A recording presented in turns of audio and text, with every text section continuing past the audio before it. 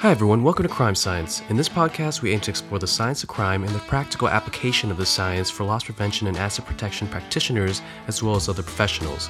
Co-host Dr. Reed Hayes of the Loss Prevention Research Council and Tom Meehan of Control Tech discuss a wide range of topics with industry experts, thought leaders, solution providers, and many more. We would like to thank Bosch for making this episode possible. Take advantage of the advanced video capabilities offered by Bosch to help reduce your shrink risk. Integrate video recordings with point-of-sale data for visual verification of transactions and exception reporting. Use video analytics for immediate notification of important AP-related events, and leverage analytics metadata for fast forensic searches for evidence and to improve merchandising and operations. Learn more about extending your video system beyond simple surveillance in zones 1 through 4 of LPRC's zones of influence by visiting Bosch online at boschsecurity.com. Welcome, everybody, to another episode of Crime Science, the podcast.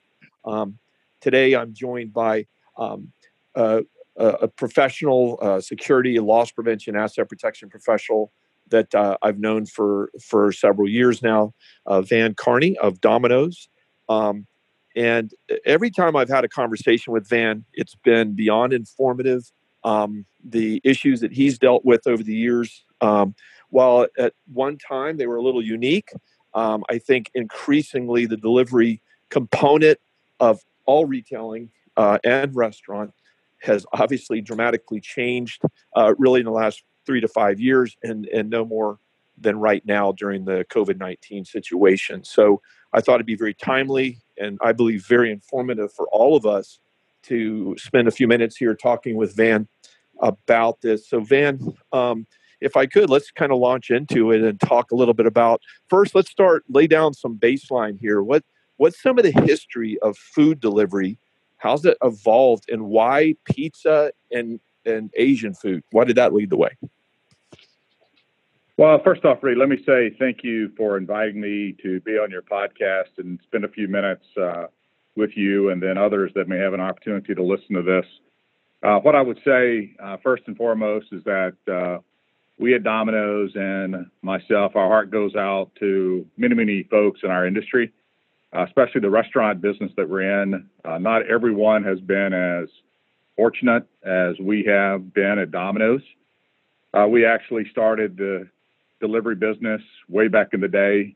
Our founder, who's no longer with the company, started the delivery business in 1960, and it really took off when he changed the name from Dominick's to Domino's in 1963. But I do want to just take a minute and say that I hope folks are staying safe and healthy. And for those that have had issues, again, our hearts, Reed, go out to those because I hope that we can continue to work through this crisis. Certainly, the way that delivery and food service once was has been changed completely. We can possibly get into that a little bit later if you want. But in terms of the question that you asked about how it all got started, our founder was very innovative. He was a hard-working individual that had been in the Marines. He got out of the Marines, started a family, was working a full-time job, needed to make extra money like most people. And he and his brother started working at a pizzeria in a little town called Ypsilanti, Michigan. When he first started, what the founder wanted to do is he wanted to be able to deliver food to colleges. And he wanted to be able to get it to them fresh, fast, and hot. So he started several years later after he started his company, he coined the 30-minute guarantee. And that really took off because people wanted food delivery fast. His whole thought process was he would be able to get a very good price if he was delivering to colleges. So he opened up his first 2 stores in Ypsilanti. Then he opened up his 3rd store in Ann Arbor, Michigan, where the corporate office is today. Domino's took off because no one else had really coined food delivery. And so that's really how it began. And it has prospered over the years to the point that we now have over 17,000 stores globally. In terms of the 30-minute guarantee that I spoke about, Unfortunately, there was a severe auto accident that took place back in the late 70s.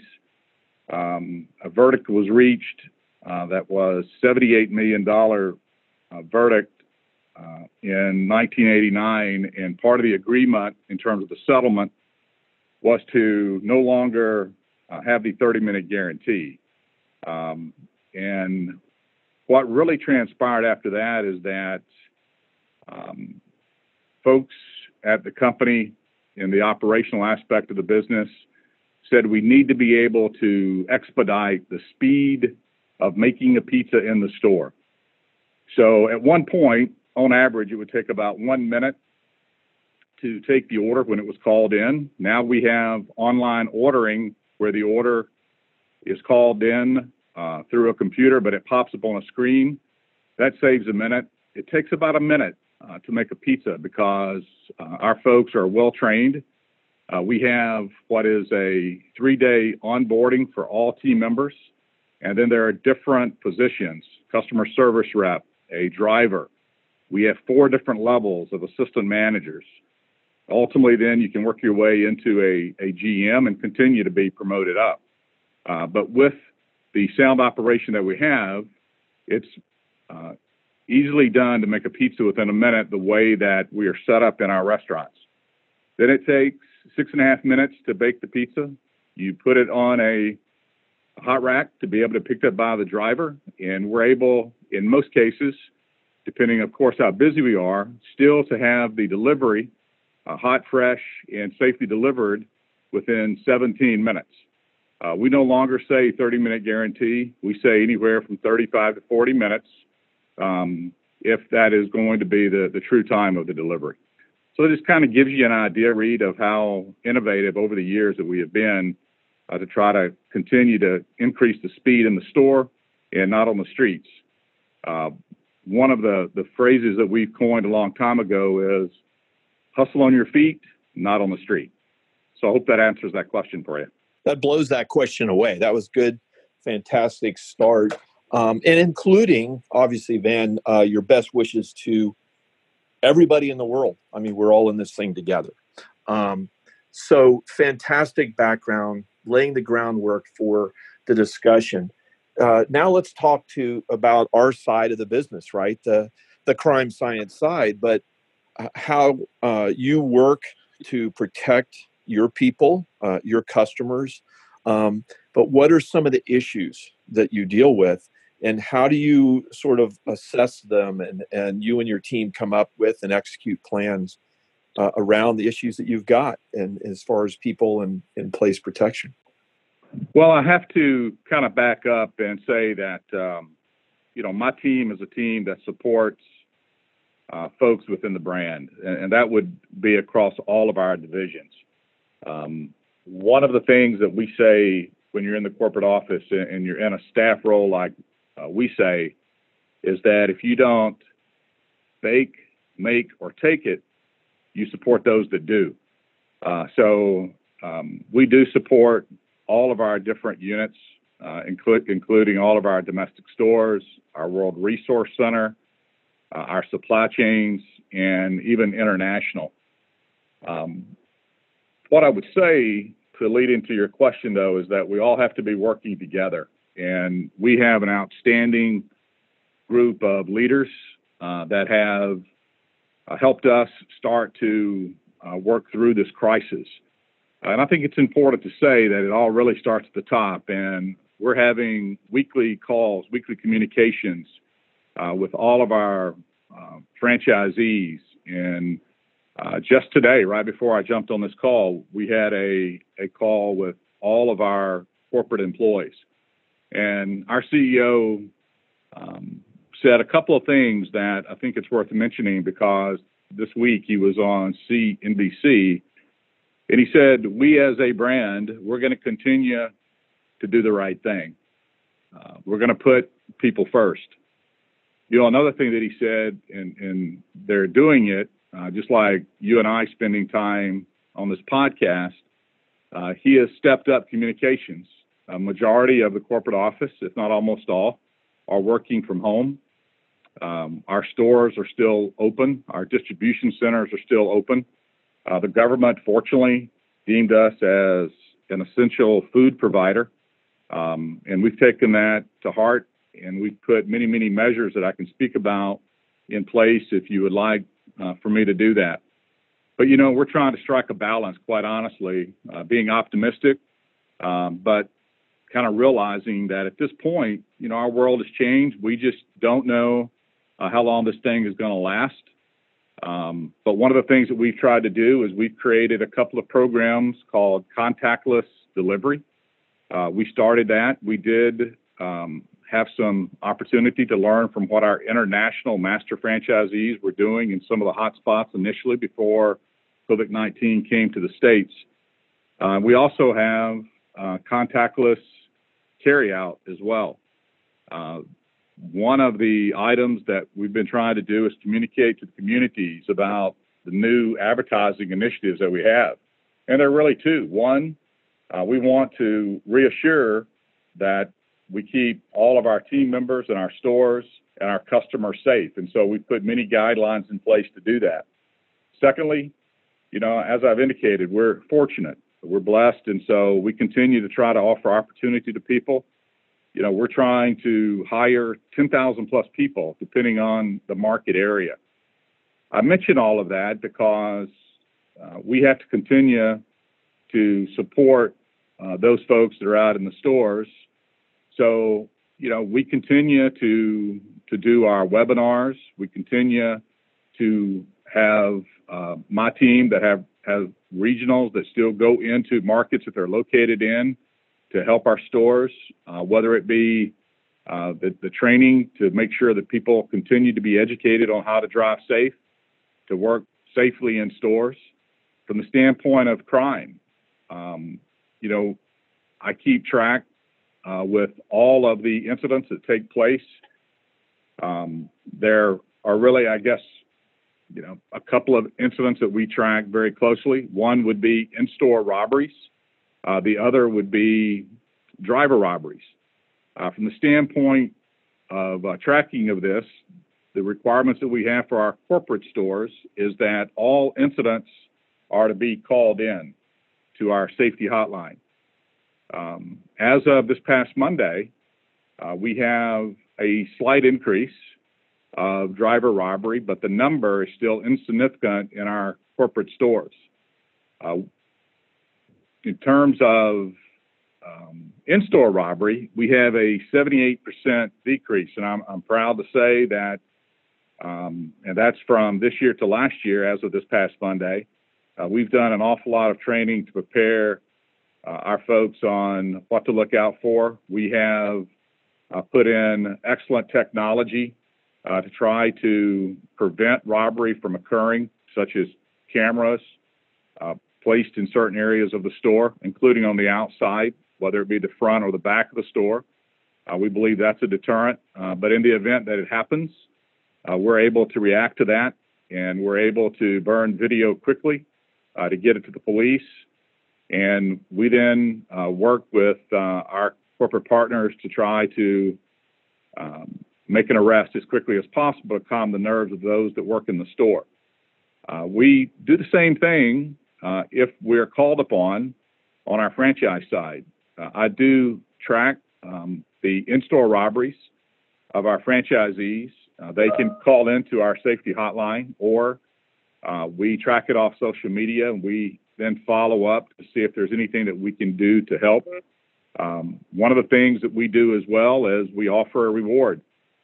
Depending on the severity of the issue, we offer a reward up to $2,500 for arrest and conviction. We ask our franchisees match that. And if the police department wants our help or Crime Stoppers, we will work with them to try to make arrests. So in terms of actual robbery, we are not currently really seeing an uptick. I have talked to many of my peers and other businesses. There are a few hot spots right now, working with many of my peers, and those that are really members of the RLPSA, Restaurant Loss Prevention Security Association, we have put a task force together on a hotspot that we have currently, which is down in Houston. That's the only area that I'm aware of where we have seen an uptick with robbery, along with break-ins that are occurring. But we continue to have issues around the U.S., but nothing that has really been greatly accelerated because of this crisis to date. In terms of the other area that we stay focused in on is still continuing to try to make sure that we protect our profits, both of our corporate stores as well as our franchisees. My team of analysts continue to work from home, looking in our exception-based reporting, identifying theft that's taking place. At that point, we are able, because we own many stores, to go ahead and do an investigation from beginning to end to make sure that we can determine exactly what happened. And if it's theft that took place, we do pursue prosecution and we follow through with that. In terms of franchisees, we help them identify their losses. We advise them who we think it could be. We ask them to do an investigation. We want to be able to protect our royalty stream, and we ask them that they follow up. And then if not, we continue to work with our franchise leadership to make sure that they address those issues to try to protect not just our royalty stream, but also their profits as well.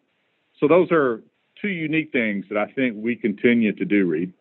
And that was fantastic insight and feedback, and understanding back a little bit and looking at, all right, what are you're looking for clusters of issues through the RLPSA, which is a fantastic group of leaders like yourselves from self-serve, quick serve, or full serve, and so on, restaurants working together. I love that, and identifying Houston. And you can imagine, Van, that many of our almost 70 retail chains continually identify Houston as a hotspot for a lot of things, including armed robbery and burglary. And so that's why our team goes down there periodically to work with them on the issue. So I think the other part that was very enlightening was from the top down at your organization and the bottom up, the changes you've looked at and made, the fact that you did get a little bit of a heads up, but you took advantage of that by some of your franchisees and operators overseas that were engulfed before we were here. I think those were pretty interesting insights. Let me ask you, if I could, Van, if you were, let's say Domino's was just starting to adopt delivery, your own delivery or using third party, like many of our our retailers are, what are some things that you would be thinking about and doing to institute good measures, good practices around, all right, who do we need delivering? What do they need to know? What are some tactics to be better at delivering, but also, of course, better at self-protection and as well as safeguarding the person you're delivering to? Any thoughts around that would be helpful. I think that anyone that's going to get into the delivery business, there are different risks that are associated with that compared to, let's say, fast casual or just sit down. And there are really probably three areas that someone would want to develop programming around. I spoke about robbery briefly. You also have the delivery. If you're going to have your own delivery drivers, you have the opportunity for injury to take place, whether it be walking up to a delivery address, coming back from a delivery address, slipping, tripping, falling, injuring yourself. And then the largest concern in liability would be the auto liability. I spoke about that early on, about how Domino's had done away with their 30-minute guarantee domestically just based on a large claim. So you have to have programming around that. But it really even starts before that. I think it starts in the hiring process. You've got to make sure that, you're doing your due diligence and who you're bringing into your company. You need to run at certain levels of employment, criminal background checks. You certainly need to run in the delivery business, motor vehicle checks on everyone that is going to be delivering. And then it starts with the training. I mentioned earlier about our 3-day onboarding training. You want to be able to make sure that before you even have them make a delivery, they understand how the entire operation works and how you want to make sure that when they're making that delivery that they're driving safe so they do not create injury for themselves or someone else. And you want them to ultimately get back to the store safely. The way we view it is we want everyone to have a safe delivery, and we believe the safest delivery of all is when they deliver them safely at their home after working their shift. That's excellent. Any specific tips? It's night or day, but it's night. It's in whatever area, community of the community. Are there any tactics or things to think about for the drivers? Okay, you approach this way, or you park this way, or I'm just thinking out loud. Are there any tactics that come to mind that might be helpful as well? We do have one tactic, and it's really hard to enforce, but we would want folks to back into parking spots for when they pull out, they can see clear view in front of them instead of backing up and potentially not seeing someone walking behind the vehicle or maybe something that has fallen down, let's say like a customer child's bike as an example. I would say the other aspect of safe delivery, it deals with something that, we've been faced with, and we've actually created many training items around this, which would be the distracted driving of cell phones. That seems to be one of the biggest issues. And, we put programs together to try to create awareness to that. We have different training modules that we have in place. We actually have a module for safety in the store. We have a module for defensive driving. We have a module for prevention of in-store robbery, and we have a module for prevention of driver robbery. And we think that these tools, if they're put in place, can certainly reduce risk and make sure that those that are making the deliveries understand that there are guidelines that they need to follow. In addition, one of the requirements that we have is that if it is a first-time customer or if it is a suspicious order could be where someone called and changed the address. We want the driver, before they leave the store and then before they get out of their vehicle, to do a callback to confirm the order. So that's very important. In the event it's in a market where there may have been concern, or if there's belief through obtaining crime information from police departments that it's a high-risk area, we have procedures centered around that. We want to be able to deliver to everyone, but if it deals with delivery safety, we have certain requirements in our corporate stores that we want to review, and we suggest very strongly that our franchisees follow that best practice as well. One of those would be that we want all incidents to be called in to our safety hotline. We have a system that's in place. It's called Origami. It's a tracking system, but it's one that's very fluent to where we can change on the spot any type of data that we want to collect, because we're very data driven in my department, just like we are at Domino's for our entire brand. One item that I've just recently added, because it is a concern now that we don't know what's going to happen when we get through COVID-19, but when we do re-entry back into having people out and about again, many folks are going to be wearing masks coming into our stores. We're now going to track the robberies that we have and whether or not they had a mask or not a mask. It's too soon to tell if there will be an increase of in-store robbery, but that is just one item that we're going to put in place, and that's because that is one of the items that we want to try to track. By having incidents called into our hotline, we're able to see these types of trends. Secondly, it's very important that I think any retail business, any restaurant business, that you want to be able to develop a relationship with your law enforcement partners. You want to be able to know who they are in case you need them in time of need, but you also want to be able to get their crime data so you can help make an assessment as to what's actually happening in the community. Is there an increase of robbery in certain areas or not? That can dictate what time do you deliver up to. Could it be 8 o'clock? Could it be midnight? Or maybe you decide, due to safety, because of other issues the police have advised us about, maybe we don't deliver there, but we offer a discount for the customer to come and pick up carryout.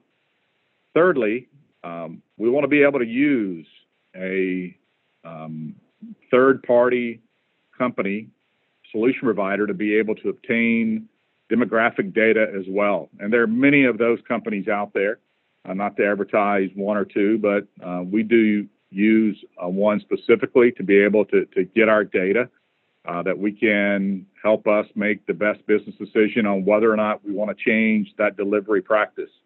And then lastly, we want to evaluate and learn from each other. We always want to try to see what other folks that are in the delivery business, what are they doing? Are they limiting delivery in a particular area? And if so, why? And so we work very hard to make sure that, just like we're talking today with you, Reed, we want to be able to share information with one another so we can make sound business decisions to make sure that all of our people do get home safely at night. Yet more good insight, and I like how you ended that with those insights. With, again, it's people first. People always. The best delivery is your safe delivery back home after your work day, your shift. The data-driven component, as you know, warms my heart, Van. And I know that you are a huge believer and user of data, as is your overall organization, to be more focused, be more effective, to do the right thing. So these are all good insights, and I a lot of good bullet points there. I think for our listeners that are contemplating or have been moved very rapidly into delivery with almost zero experience in the area, a lot of good insights into how you look at it, what you're doing to keep everybody as safe as is possible, given the risk and limitations that are out there. So this has been fantastic insight. Is there anything else you think that we should know? Because you answered my last question as well that I had queued up, and that was, all right, coming out of this, what are you doing to look at what the new normal might be? Well, you went back to data, and you're saying, hey, what are the effects of masks going to be, and so forth, on robbery or other risks that we might have. So any other thoughts, Van, that the listener might need to know as we head on out? Well, I would love to be able to have anyone reach out to me personally if they want to talk offline more about how I might be able to give some additional insight. Reed, I really appreciate what you do. I really appreciate what the LPRC is doing. I think this organization is an excellent organization to share information based off data. I'm glad to be part of it, and I really appreciate you giving me an opportunity to be part of this. And just as I opened, I'll close with the fact that I hope everyone will be safe and can stay healthy. And I look forward to speaking with you again at some point in the near future when I'll see you at one of our conferences. Thank you so much. Thank you so much, Van. Safety to you and your loved ones. And thank you, everybody, for joining us today on this special episode of Crime Science, the podcast. Everybody stay safe. Thank you. Thank you, Van. Thanks for listening to the Crime Science podcast presented by the Loss Prevention Research Council and sponsored by Bosch Security. If you enjoyed today's episode, you can find more Crime Science episodes and valuable information at lpresearch.org. The content provided in the Crime Science podcast is for informational purposes only and is not a substitute for legal, financial, or other advice. The views expressed by guests of the Crime Science podcast are those of the authors and do not reflect the opinions or positions of the Loss Prevention Research Council.